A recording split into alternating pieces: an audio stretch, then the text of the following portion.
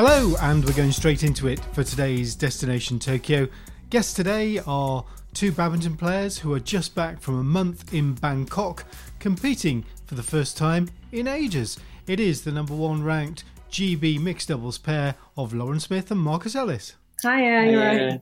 So last time we spoke, you were in a hotel room in Bangkok in a bubble, and you'd only just arrived, and it was a bit of a surprise to you, I think, the way you were living those first few days.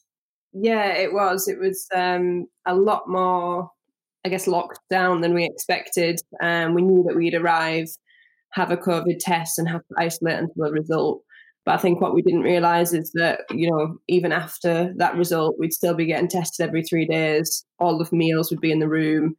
Outside time would be almost zero. And as the 4 weeks went on, things got slightly more relaxed. We started to get scheduled outdoor time, and we started to be able to go to the reception to pick up our meals, to bring them back to eat them in the room. But, it was a very, very different experience to what we're used to and to maybe what we expected a little bit. But, in that same breath, we felt really safe. And if you look at there was 800 odd athletes and staff there, and a handful of positive cases, which actually turned out to be false positive. As far as a safe event goes, they managed to do that in very difficult circumstances. So you had 3 tournaments in the space of that month. Marcus, you were like in great form after a few days, and you were sort of laughing and joking about being locked into your hotel room. Were you still in great form 3.5 weeks later? No, definitely grated on us after a while. We were the lucky ones because, we were actually sharing a room together as we're the same household, whereas I can't even imagine what it was like for the rest of our team and the most of the other athletes that were actually just on their own. It definitely got harder and harder. And for me personally, by the end, I was really, really struggling to stay focused on what we were there to do. I think all these external factors, if I'm being honest, were affecting me quite negatively. But, now I've come back and I get to look at it from home. I should take a step back and look how lucky I was to actually still be competing, because I know everyone here is still completely locked down.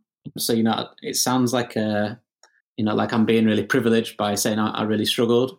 So I think sometimes it is important for me to try and step back, look at it from the outside, and realise that I am actually still really lucky to be doing the sport that, we love to play. And like you said right at the beginning, it's going to be something like this going forward for the next however many months. So it's going to have to be something that we adjust to and definitely get better at. But I don't think you need to feel guilty at all about feeling like that, because I think, everyone has their own experiences of how we're living at the moment. There's the big picture, but we all have our small pictures. And when our small pictures don't work, then I think you feel, it's right to feel upset. Or I don't know, how did it affect you? What way did it affect you? I think, the thing for me was just that as I got there the first week, I was doing things like getting up every hour and walking around the room for 5 minutes. And that was it was probably like 10 strides one direction, 10 strides another direction. And, as the weeks went on, I just stopped doing that. I'd lay on the bed quite a lot. I sat in the chair a lot. When we went to play and we went to train, it was fine. But I think, the motivation in other parts started to drop a little bit. Almost started to fatigue you in some ways. And that was how I noticed it was affecting me. That would be different to other tournaments, obviously. And I think, like Marcus said, obviously you feel very like you're talking from a privileged position to say that, oh, it was so hard and this was so horrible. And, everybody's having their own difficulties. But I guess, it is important to acknowledge that just because other people are having a worse time doesn't mean the things you're handling aren't affecting you negatively. And I think the key thing that I've learned from everything from my career and through sport is that it's okay to struggle at the time, but I think it's about having that mindset of how can I make this easier for myself? How can I deal with it better next time? How can I grow from this? So it's fine that by the last week we were maybe mentally a little bit fatigued or, struggling to focus on the bigger picture. But if we have another situation like that, what are we going to make sure we do to prevent that? And I think that's it, like watching at home. I don't know if you've seen any of the Australian Open tennis, it's about to start, but they've all been there a couple of weeks already. And it's been great fun watching Heather Watson running up and down and creating a track in her bedroom. But that's like the public view, isn't it? And as you said, the private view is is sometimes very different, and you've learnt lessons. What do you think you've learnt from your experience in Bangkok that you can take forward to future tournaments if you think, well, actually, wherever they are in the world, this may be how it's going to be for the next 6 months or so? I think for me, I just don't want to feel like that when I'm playing badminton, because majority of sports people, they started doing the sport because they just loved it. And, by that, it was actually the fourth week, which was the third competition, I'd never really felt like that before in my career, where it's not that I didn't want to play, but I didn't have that real hunger to go out there and want to win. It felt a little bit like I was going through the motions. So for me, I don't want to feel like that again when I step onto court in a competitive match, because I think that's where, your love for the sport can kind of like dwindle, because you're like, oh, is this how I'm going to feel from now on? So, I mean, there's plenty of things we can take from the last few weeks. But I think for me, just having gone through it, I think next time, it will just be easy. It will be easier because, the first time you experience something that's tough, you always find it that much harder. And I think next time, regardless of what they throw at us, I think we'll find it easier. Yeah. I think so.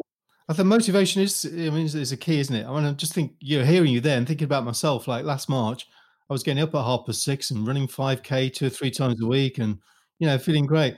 Now I'm thinking about it, like I'm in bed at 8 o'clock still and just getting up like, there's no rush or whatever. And I guess it is about that mental motivation really, or how you get yourself to that place you want to be. Yeah. Which is quite an effort. It is. And I think obviously in the UK, the weather's played a huge part in that. I think, getting up and running 5K when it was sunny and blue skies was lovely. Whereas getting up and running 5K through sleet and snow is just not an option. But, I think as far as our competition goes with that, for me, it would be about having some sort of discipline and some sort of structure or plan where I say, these are things that I know make me feel better in those environments, whether it's walking around the room or whether it could be just video calling family that I know make me feel in a better mental place. And at the time, I might not want to do it. I might just be like, I want to sit on the bed.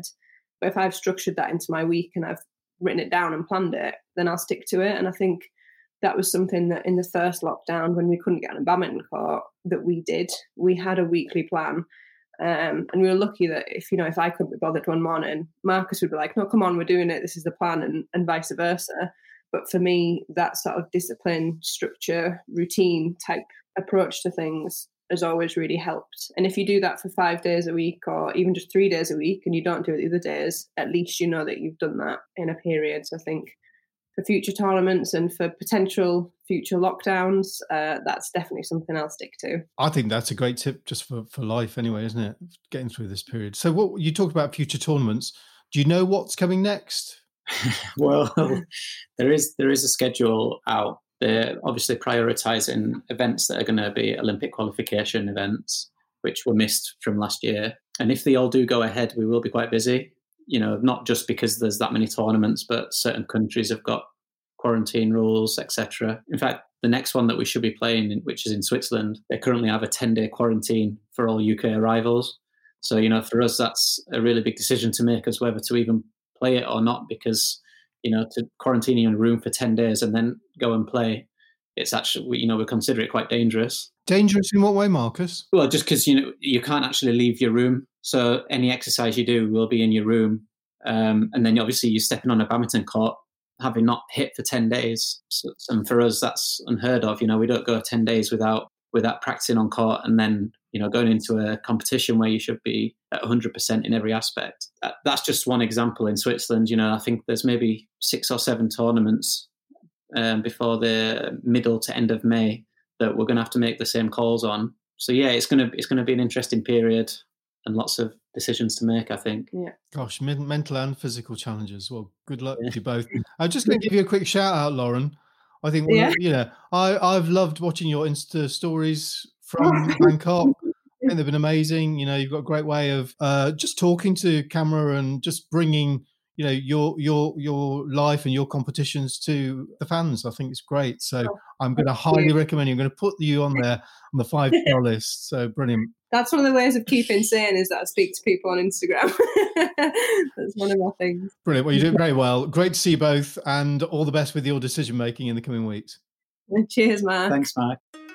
And we'll catch up with Lauren and Marcus in a few weeks' time. Well, thank you very much for listening to today's Destination Tokyo. A reminder that this podcast comes out every day, Monday to Friday, lasts about 10 minutes. It's about the Olympics and Paralympics and the stories of the athletes who are hoping to make Tokyo this summer. If you can, then please subscribe. You do that by just going to wherever you get your podcasts from and hit the subscribe button. And if you want to leave a review or rating too, that will be much appreciated. Back tomorrow with another edition. Thanks for listening and see you soon. Bye-bye.